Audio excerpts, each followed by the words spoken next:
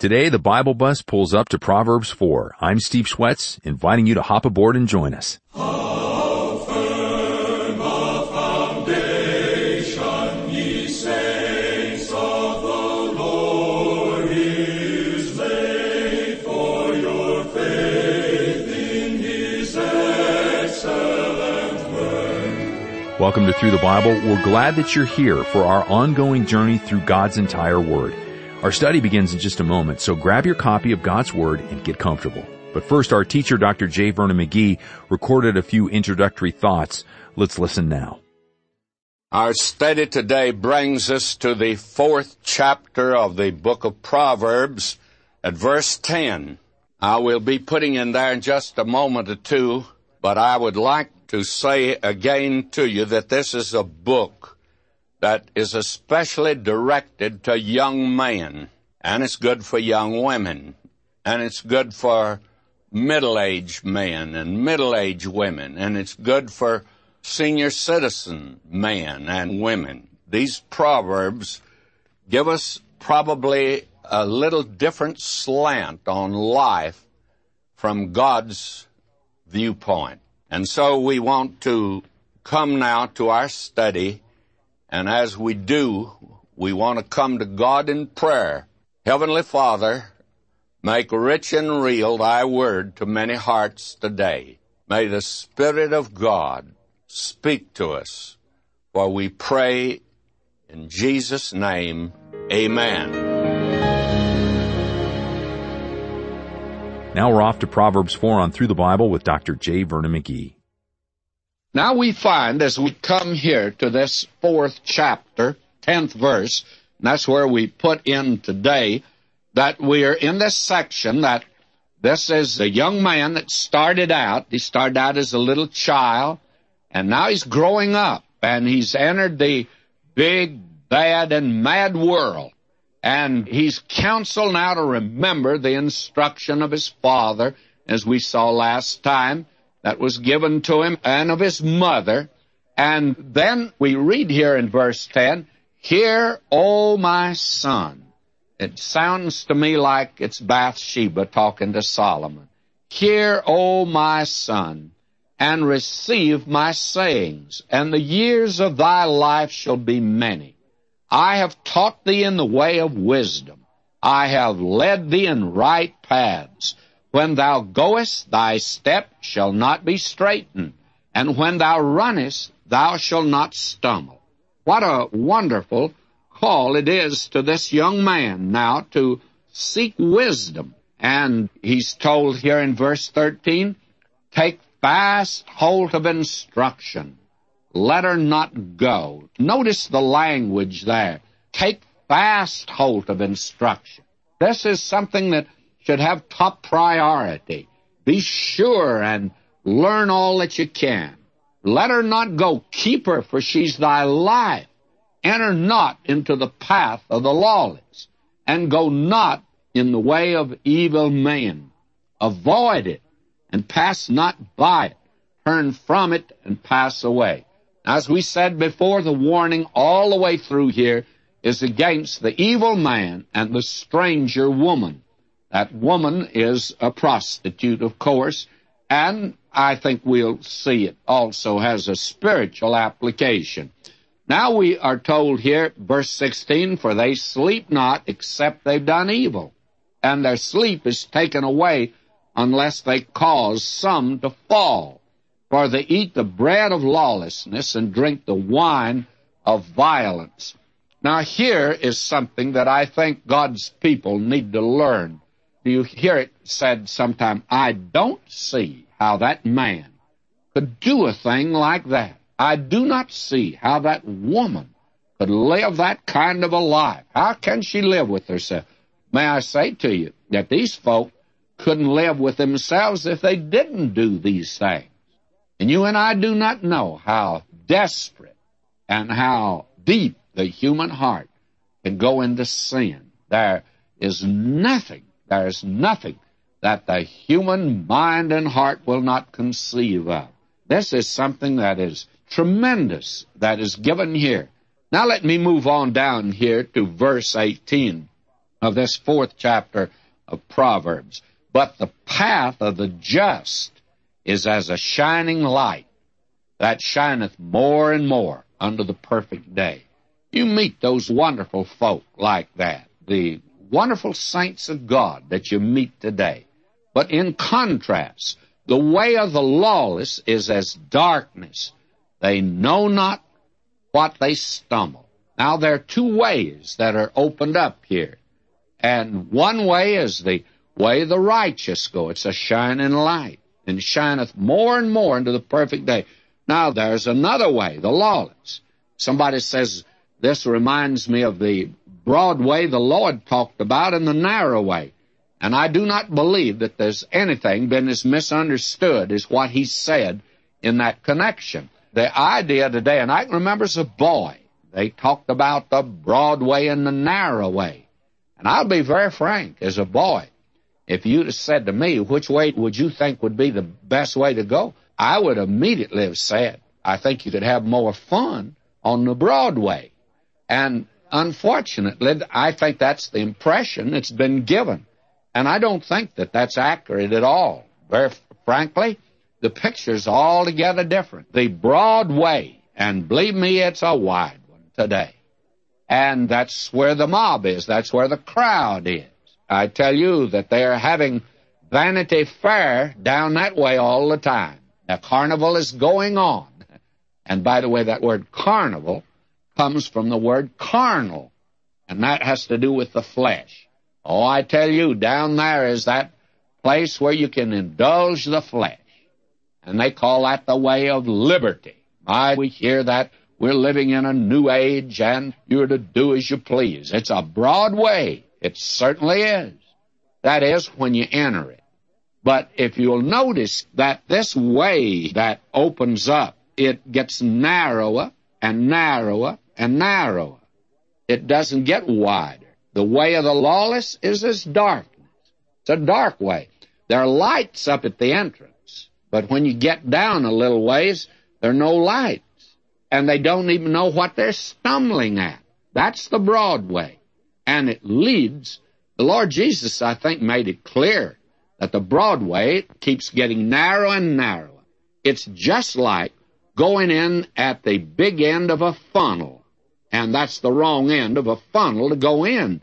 You go in the big end, and as you go in and start moving through it, it gets narrower and narrower and narrower until finally it's destruction. Now, the narrow way, that's the way that it's very narrow. The Lord Jesus said, I am the way. There are not two or three of them. It's not wide. It's the Lord Jesus. There is a way that seemeth right unto a man, the end thereof are the ways of death. That's the broad way. But there is a way, and that way is Christ. And Peter said to his people, there's none other name under heaven given among men whereby we must be saved. The Lord Jesus said, no man cometh to the Father but by me. Now, my friend, you can't make it any narrower than that. He says, I am the door, though. By me, if any man enter in, what shall he do? He's going to find pasture and life. You see, it's narrow as you enter, but it gets wider and wider and wider and wider. That's the end of the funnel that we need to go in. That end is labeled the Lord Jesus Christ. And that's the picture that is here. And that is what he's saying. And in verse 20, my son, attend unto my words. Incline thine ear unto my sayings. Let them not depart from thine eyes. Keep them in the midst of thy heart. For they are life unto those that find them, and healing to all their flesh. And this is the word that the psalmist said, thy word have I hid in my heart, that I might not sin against thee. And the words are life. It was said by one man of another great man of the past that his words were so wonderful that if you'd cut them, they would bleed. Living words, if you please. And that's what the words in the Word of God are. If you cut them, they're going to bleed. They're living words. They bring life to you. And they bring light to you. They bring instruction and direction.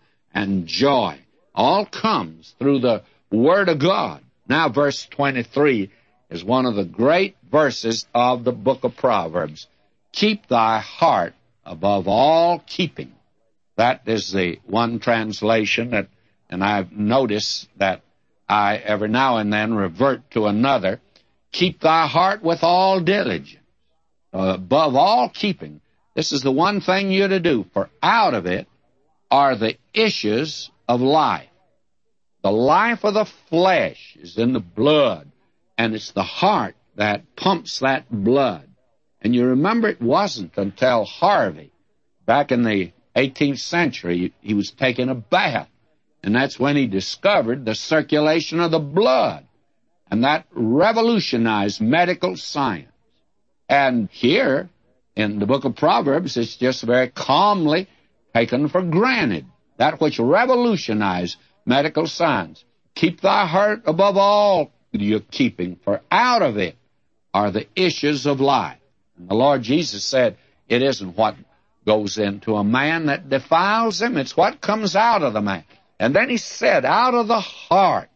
And the Lord gave the list of the things that come out of the heart. I tell you, some of the meanest things in the world can come out of the human heart.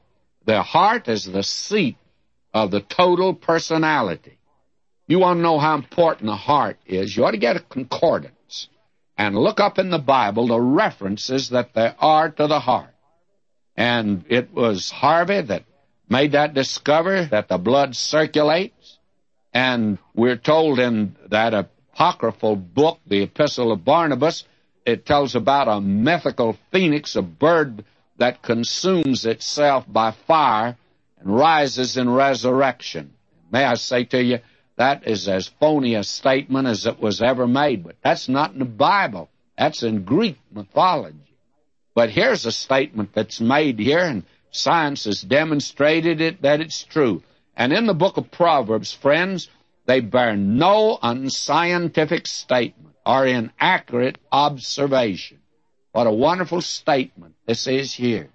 And believe me, out of our hearts. And we're to keep our hearts with all diligence. It's important what you hear. It's important what you study. It's important what you see. Because I tell you, this heart that you and I got, it just can't be trusted. And we need to recognize that out of that heart will come all of the great issues of our life. Now he goes on to say, put away from thee a froward mouth, perverse lips, put far from thee. Now, you see, it's the heart that these things come out of, but it's the mouth and the lips that'll do the speaking. Somebody has put it like this, that what is in the well of the heart will come up through the bucket of the mouth. And how true that is, because sooner or later the mouth is going to give you away. The mouth tells you where you're from, what section of the country that you're from, and it certainly gives you away. I was riding on the train, and this was a very lovely thing that happened. And I went in for breakfast in the morning, and I was glad to get back to train travel. It was such a thrill to me. And I was just sitting there looking at the scenery. We were going over Flagstaff, Arizona, and they had had a late spring snow. Oh, it was so pretty. And I was sitting there looking at it. Now, that's the way I wanted to take it. I wouldn't want to be out in it, but just to sit there and look out at it. So lovely, so pretty. And the steward there, in charge of the dining room, he leaned down to me. He says, some friends of yours, your students, across the way here, want to pay for your breakfast. Isn't that a lovely thing to do? And I looked over there, and these folk, a lovely couple, were smiling at me. And so I got up and went over and shook hands with them, found out they listened to our radio program, and I began to talk to them. And I noticed another couple back of them were very much interested. And so a little later, they met me in the lounge, and they said to me, "You're Dr. McGee?" And I said, "Yes." Well, they said, "We recognize that voice. We listened to you in Peoria, Illinois." And you know that we found 2 or 3 there. And the thing that gave me away is my mouth. It just told who I am. You can't obscure things like that. Out of the mouth. And we need to be careful what comes out of the mouth. Miss McGee and I were way up in the Northwest, a little town. We just went in to sit down and have lunch. And we were talking, and we noticed the waitress was very much interested. And finally, she just butted right in. She says, "Aren't you Dr. McGee?" And I said, "Yes." And I said, "How'd you know me?" Well, she said, "I had never seen you before, but I listened to you on the radio." And my wife said to me afterwards, says, "You sure better be careful what you say, because you are recognized sometimes when you don't think you're being recognized." Out of the heart. These things are going to come up through the bucket of the mouth, and the mouth just gives us away who we are, tells all about us. Now, he says, here's something about the eyes. Verse 25, "Let thine eyes look right on. Let thine eyelids look straight before thee. Ponder the path of thy feet, and let all thy ways be established. Turn not to the right hand, nor to the left. Remove thy foot from evil." That's one thing the young man in life is to do. Ruin your career. A man told me, he says, as a young man, I ruined my life by having an arrest, and I have a record, and he says, you know, that thing confronts me again and again, and it has in this life. How careful a young man needs to be.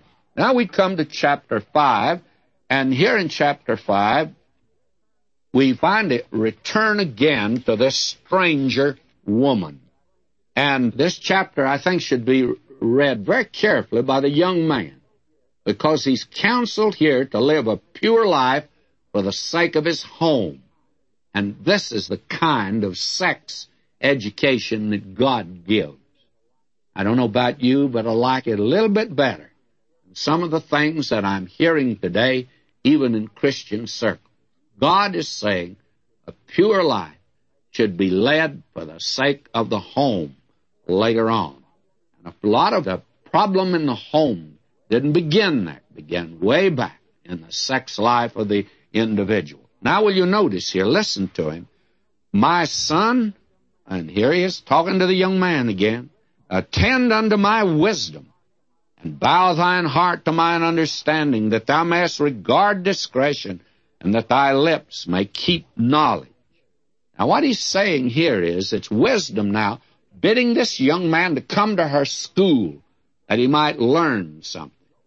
And then he goes on to say here, "For the lips of a strange woman drop as a honeycomb." Now the evil man in the last chapter, here it is the strange woman. That stranger woman was the one that came in from the outside. She was generally a Gentile. She was a prostitute. And her mouth is smoother than oil, but her end is bitter as wormwood, sharp as a two-edged sword. Her feet go down to death. Her steps take hold on Sheol. Lest thou ponder the path of life, her ways are movable that thou canst not know them. There was a famous, or probably I should say infamous, gangster in the penitentiary in Atlanta. One of the officers there told me this story about him, that this man had contracted syphilis, and if it's not taken care of, it'll go to the brain, cause paresis, and actually leads to insanity. And he said that this man had become, before he died, a blubbering idiot. Then he made this comment to me. He said, you know, he says he was responsible for the ruin of many a girl. He says, you know, it's interesting. They don't get by with it. Some girl along the route got even with him. And the warning here is against that type of thing, you see. Her feet go down to death. Her steps take hold on Sheol. Lest thou ponder the path of life, her ways are movable. Thou canst not know them.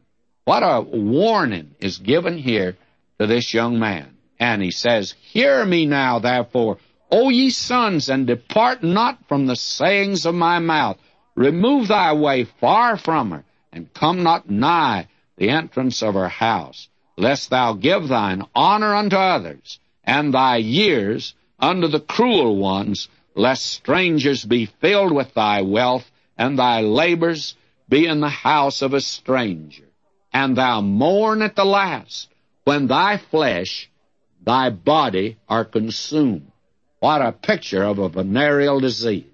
And that's an epidemic condition here in Southern California. And say, how have I hated instruction, and my heart despised reproof? Have not hearkened to the voice of my teachers, nor inclined mine ear to them that instructed me. I was almost in all evil in the midst of the congregation and assembly. God says He's not mocked. What you sow, you're going to reap. God says this is the thing that'll come to pass. Our society is reaping what has been sown. Today, gross immorality goes back to the lack of instruction in the Word of God. I sound like a square, don't I? Well, that's what I am.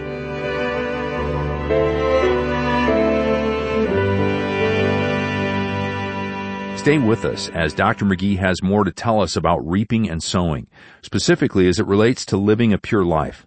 We'll also hear more about this important principle next time as we continue our adventure through the wonderful book of Proverbs. I hope that you'll invite a friend or two along for the ride. And if you'd like to join us in our mission to take God's whole word to His whole world, you can visit ttb.org or call us at 1-800-65-BIBLE. You'll really get the inside scoop in our monthly newsletter with more great Bible teaching and a closer look at how God can use you in taking His word to the hardest to reach places on earth. Again, sign up at ttb.org or 1-800-65-BIBLE. Now, as promised, here are some closing thoughts by our teacher, Dr. J. Vernon McGee. Will you listen to a square for a moment? This generation has gone mad on the subject of sex. This subject was taboo in the average church a few years ago. Now it's all that some are talking about. The dam of morality has broken, and the flood of immorality and sex has filled the lives of the young today. It besets them on every hand. The home is coming unglued, and seminars are conducted by pastors to stem the tide. It's just the same, though, as locking the stable after the horse is gone. Because divorce today among Christians is almost at the same percent as it is among those that are not Christian. Therefore, the question arises, what's wrong? Well, this passage in Proverbs gives us some idea, at least from God's viewpoint. We need to move back to the teenagers. It's too late after the marriage has fallen apart to think that we can bring in a Band-Aid and a little Scotch tape and put the thing back together again. We need to move back to the teenagers as God does here. He's talking to the young man, and He's talking to the young woman, too. And He says very definitely that premarital sex is wrong. He says it's a sin. And I think today that probably we should tell the young people that. And somebody says, well, we're going to lose them if we tell them. Well, we're going to lose them anyway if we don't tell them, friends. You can't sow wild oats and weep roses in marriage. In a survey that was made in several high schools, 80% of the girls that had sex, it is even more than the boys. Now, God warns in this section that we've been looking at about the danger of venereal disease. I saw the other evening on a newscast that herpes, a venereal disease, was in epidemic state in this country. And did you know that I never heard of that disease before, and I thought I'd been around. An elder in a Presbyterian church many years ago, he told me that as a young man, he had not gone to a brothel with the other fellas, and it was not because he was a goody-goody gumdrop, for he wasn't that kind of a fella, but because his doctor father warned him about the spread of venereal disease in the neighborhood. And his doctor father knew all about it. And he says he was frightened. He said, I was actually scared to death. And we're going to see next time what God really thinks of marriage. And by the way, it's very important to get his viewpoint. And we'll get that next time. Until then, may God richly bless you, my beloved. Jesus made it home, all to him I owe. Sin had left a crimson stain, he washed it white as snow. Through the Bible is a 5-year study of God's entire Word, and together we discover God's purposes in history and our lives, found only when we believe in Jesus Christ. Do you know Him yet?